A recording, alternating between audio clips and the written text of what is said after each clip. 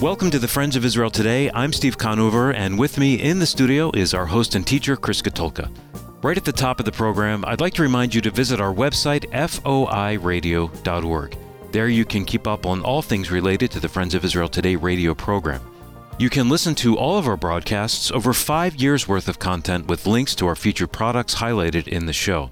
Or you can support our ministry by clicking on the donate button to help us continue teaching biblical truth about Israel and the Jewish people. Visit us at foiradio.org. Today on the program, I am excited to have Bruce Scott, the Friends of Israel's Program Ministries Director. He leads some amazing programs like Origins and Hesed over to Israel, doing volunteer work over there. But he's also a specialist on the Feasts of Israel. He's written a book, The Feasts of Israel, Seasons of the Messiah.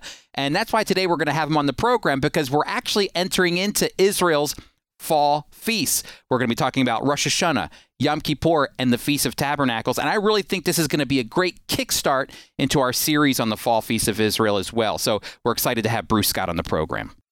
In the news, as we mentioned last week, the Trump administration has brokered an historic peace agreement between Israel and the United Arab Emirates called the Abraham Accords.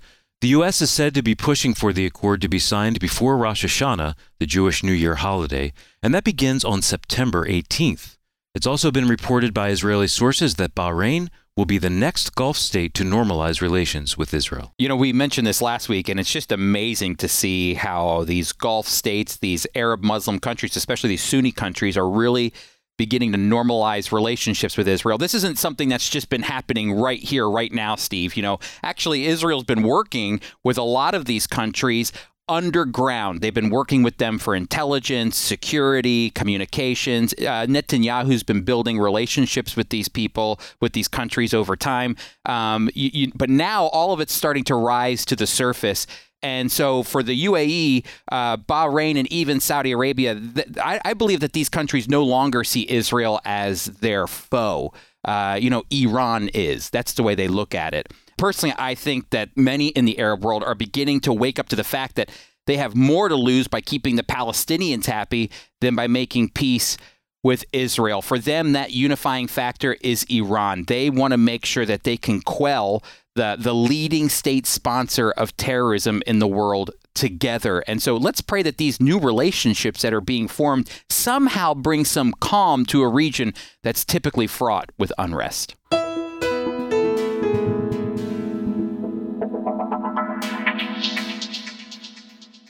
Bruce, great to have you on the program. Thank you, Chris. It's good to be with you. I know. I wished we were together in Israel, but yes. We're going to have to do this over the phone and talk about the fall feasts of Israel. Listen, Bruce, you know, my kids are getting ready to go back to school in whatever capacity that is with COVID-19.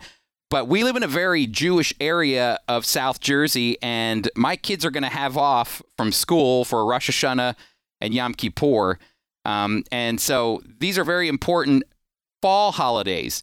God designed these feasts for a reason. So first of all, can you explain the fall feast of Israel? And I think we should even maybe give us an idea of what a feast is. I think that might be helpful as well. So I'll turn that over to you. Sure.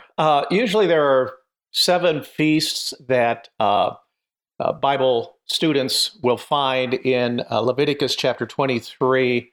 4 of them take place in the spring or early summer. But the fall feast, the last 3, are very important. And you've mentioned 2 of them already. Rosh Hashanah, which is otherwise known as the Feast of Trumpets, or the head of the year. And then there is Yom Kippur, which is the Day of Atonement. And then the final one is Sukkot, the Feast of Tabernacle. And all 3 of those are very important prophetically, but especially important in relationship to the Lord Jesus.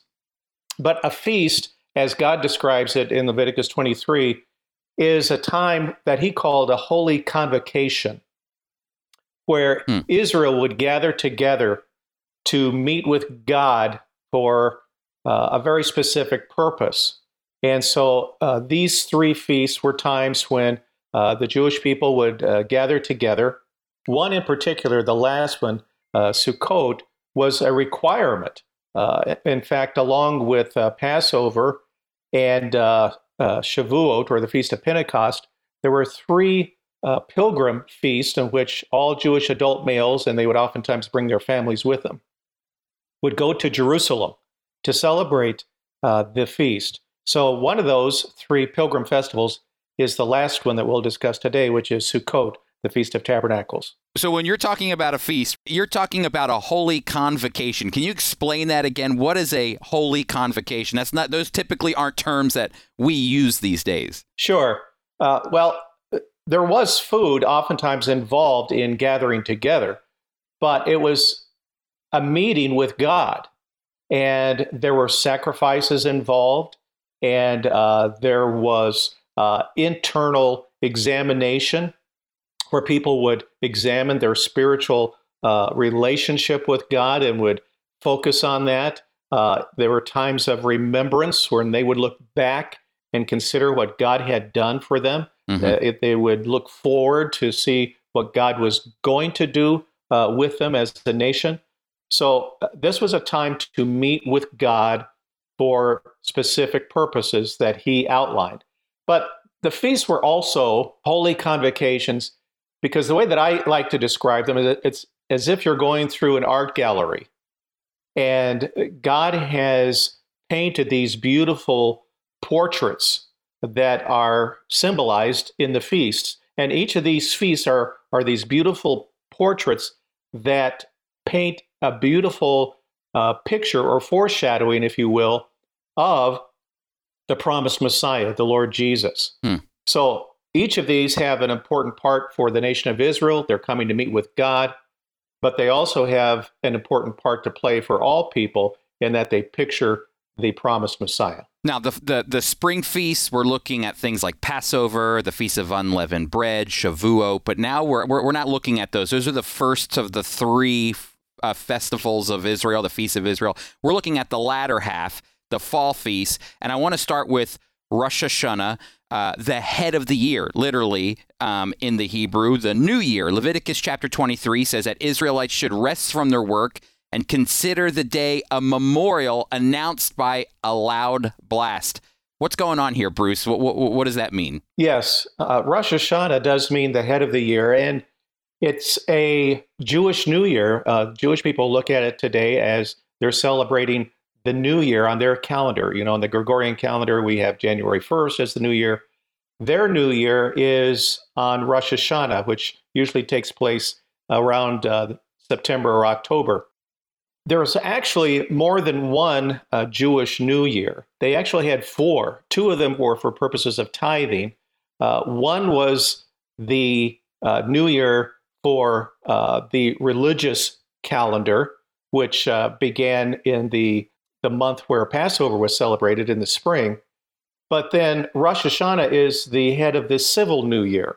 So that would start their civil calendar. And what they would do is they would have different sacrifices, and they would blow trumpets, specifically that of a ram's horn.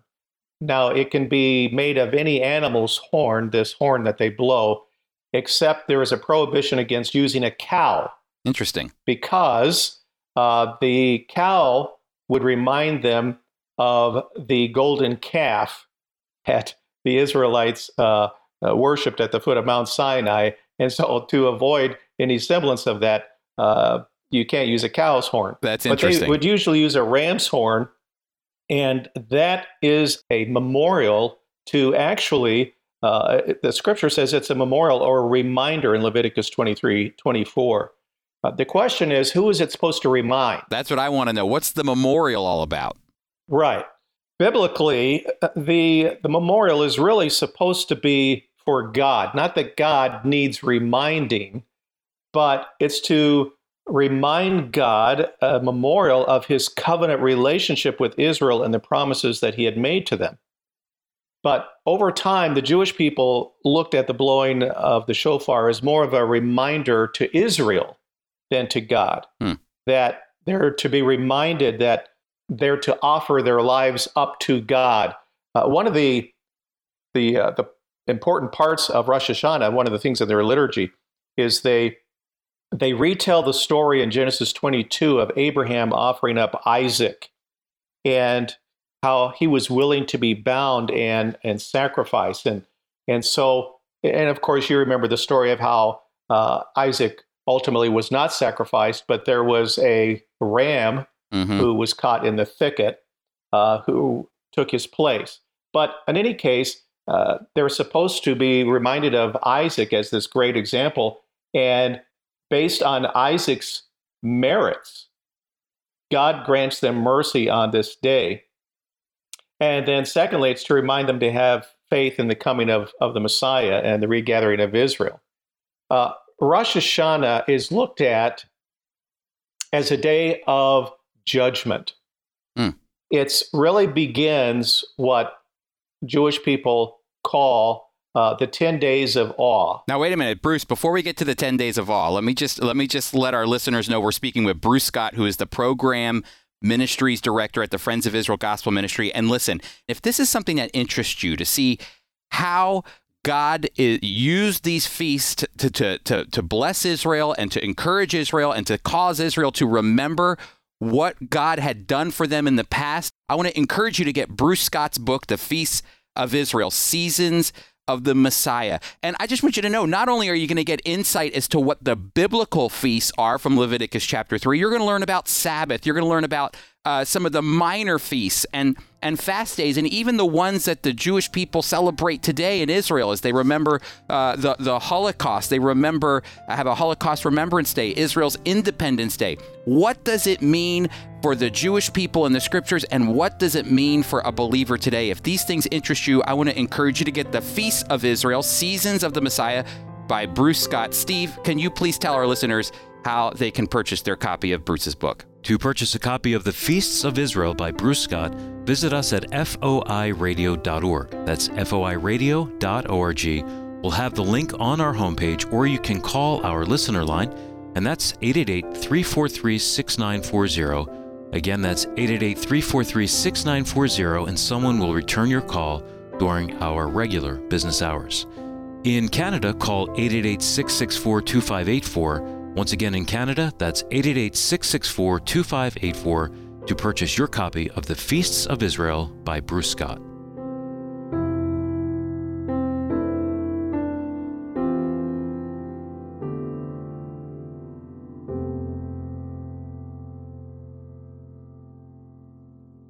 Okay, so we are having our discussion on the Feasts of Israel, the fall feast, and we've been going through Rosh Hashanah. And Bruce, we have 10 minutes to really educate our listeners on the fall feast. And we were just moving from Rosh Hashanah into this moment called the 10 days of awe. You talked about judgment. Bruce, what is the 10 days of awe? What's going on there? Sure. What is happening is that the Jewish people look at Rosh Hashanah and Yom Kippur, which happens 10 days later, as the most solemn days on their calendar. And they're very serious about this. If they don't go to synagogue throughout the rest of the year, many Jewish people will go to synagogue on these 2 days, Rosh Hashanah and Yom Kippur. And the reason for that is that God is seen as sitting in judgment. These are days of judgment. He's sitting on his throne of judgment, deciding each person's fate in this life for the coming year. It's not so much as we look at it as, determining someone's eternal destiny. When we think of somebody getting right with God, it's for his eternal destiny. For the Jewish person, it's more of whether or not God is deciding that they can live physically for the coming year. And so God opens up 3 books on these days, where one lists the righteous, and if they're considered righteous, then they're immediately inscribed for life for the coming year. One book listing the wicked, who are immediately inscribed for death, and then one listing those who are somewhere in between. And so they have 10 days then, according to Jewish tradition, to repent and to perform enough good deeds to outweigh their bad deeds. Wow. So that they can be inscribed in the book of life by the end of Yom Kippur. At the beginning, at Rosh Hashanah, they greet one another with the greeting, "May you be inscribed in the book of life." And by Yom Kippur, they greet one another with, "May you be sealed in the book of life." Can we get to that too, Bruce? You know, so you have Rosh Hashanah, you have the 10 days of awe, this time of repentance that's taking place because you want your name to be sealed in the book of life, not in the, and not in the book of the wicked. You want to, a positive year ahead of you.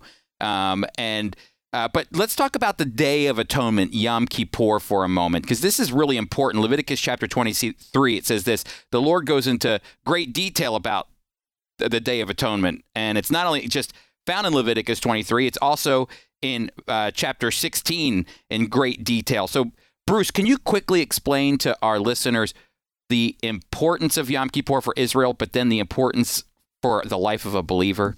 Sure. Yom Kippur, the Day of Atonement, was a day when it only took place one day out of the year, when only one man could enter the Holy of Holies in the tabernacle and then later the temple. Nobody else could do this. Only the high priest could go into the Holy of Holies. And what he would do is he would take blood with him, sacrificial blood, from a bull and later a goat, and he would sprinkle it before the Ark of the Covenant. This was very important because the purpose of Yom Kippur was to bring atonement, an annual atonement for the Holy of Holies, for the tabernacle itself, the altar of incense in the holy place, for the priests, including the high priest, for his own sins, and for the sins of all the people of Israel committed in ignorance. So this was to cover, that's what Kippur means, to cover the sins of the people for another year. And this was very important. And the Jewish people were told to afflict their souls. Literally, it means to humble their souls. Now, later on, the rabbis believed that to afflict one's souls meant to fast from eating food for a 24-hour period. And so that's why it's sometimes called the fast. But there was, in Leviticus 16, there was an elaborate ritual in which the high priest would have to make atonement for all of these things, including himself and the people. And all of this was a picture of what the Lord Jesus was to do as our final high priest and as our final sacrifice. And the writer of Hebrews really makes a distinction where all of these sacrifices had to be repeated. Jesus' sacrifice was once for all. Jesus' high priesthood was better than the Levitical priesthood. This is what the writer of Hebrews is emphasizing. And the sacrifice that Jesus made was not by the blood of bulls and goats, but it was his own blood, and it was his own self, not for his own sins, because he never sinned, but for our sins. And his sacrifice was once for all, never has to be repeated. That's why he sat down at the right hand of the throne of his Father, indicating that his sacrifice was complete and final, unlike the Day of Atonement that is repeated year after year. Now, today, Jewish people don't have the temple, so they no longer have sacrifices. So when they go into the synagogue, they try to atone for their sins by repeating out of the prayer book a lot of sins. They beat their breasts, and the rabbis say that atonement for sin now is through prayer, repentance, and good deeds. But the scriptures are clear that there must be a blood sacrifice. And that's what Jesus ultimately did. And that goes back to the book of Leviticus, especially Leviticus 17:11, which gives the importance of why a blood sacrifice, a substitutionary atonement, for those big words there in theology. A substitutionary atonement is so important because there had to be someone to stand in the place of the payment that we deserved, and God provided that way. And Yom Kippur is a perfect picture of who Jesus Christ is, both as our high priest and our eternal sacrifice as well. Really quickly, Bruce, we've been going through the feasts of Israel in the fall. We have Rosh Hashanah, then the 10 days of awe, then Yom Kippur, when God forgives Israel of their sins. And now we move into really a celebratory time, the Feast of Tabernacles, or Sukkot. Can you briefly describe what Sukkot is and what it means for a believer? Sure. Sukkot is celebrated 5 days after Yom Kippur. So you have Rosh Hashanah on the first day of Tishri, Yom Kippur on the 10th day of Tishri, and then Sukkot on the 15th day of Tishri, and that's celebrated for a full week. Yeah, so they're back to back to back to back. I mean, they're happening pretty quick. That's correct. The Feast of Tabernacles takes place at the end of the harvest season, when God's bounty and his provision are clearly in view. And Sukkot remembers when God caused the children of Israel to dwell in temporary shelters or booths in the wilderness, and he provided their every need during that time. He dwelt in their midst. He tabernacled in their midst. And Sukkot is still celebrated today. Jewish people will put together these little booths or tabernacles made out of 4 species of foliage, and they will wave these 4 species of foliage called the lulav, collectively called the lulav, and they will rejoice. It's a 7-day celebration, and it's a wonderful time when they remember how God provided for them. For the believer, Jesus celebrated all of these feasts, and it's interesting in John chapter 7, where Jesus cried out on the last day of the feast, "If anyone thirsts, let him come to me and drink. He who believes in me, as the scripture has said, out of his heart will flow rivers of living water." And that was significant because one of the man-made customs that was later added to Sukkot was the practice of water libation, where they would go to the spring of Gihon and they would take water from that in a jug and they would pour it in the temple area. And that was supposed to represent the time when the Messiah would come and he would pour out his Holy Spirit. Well, on that last day, Jesus comes and he stands up and he cries out for everybody to hear, "If anybody thirsts, let him come to me and drink. As the scripture has said, out of his heart will flow rivers of living water." And the scripture says that he was referring to the pouring out of the Holy Spirit. So it's a wonderful holiday celebration of God's provision. And all 3 of these have prophetic connotations as well. Okay, so let's close our time like this. We're talking about now the prophetic. We only have a few seconds here, but let's look at the feast in light of God's prophetic words. There is an anticipation of something that's coming with the fall feast. Bruce, could you explain what they are? Sure. The fall feasts have to do with what's going to happen to Israel after Christ returns at his second coming. Rosh Hashanah, blowing the trumpets, has to do with the regathering of Israel from the 4 corners of the earth back to their land. Secondly, Yom Kippur has to do with the national cleansing of Israel, where they will be cleansed as a nation. And number 3, the Feast of Sukkot has to do with, once again, the Messiah dwelling in the midst of Israel during the kingdom age. Amazing. Amazing things to look forward to. And really amazing, Bruce, that you and I could chat with one another. I'm so thankful for you. And I really appreciate you taking time to educate me and our listeners on the Fall Feast of Israel. Thank you very much. Thank you, Chris. It's been a pleasure.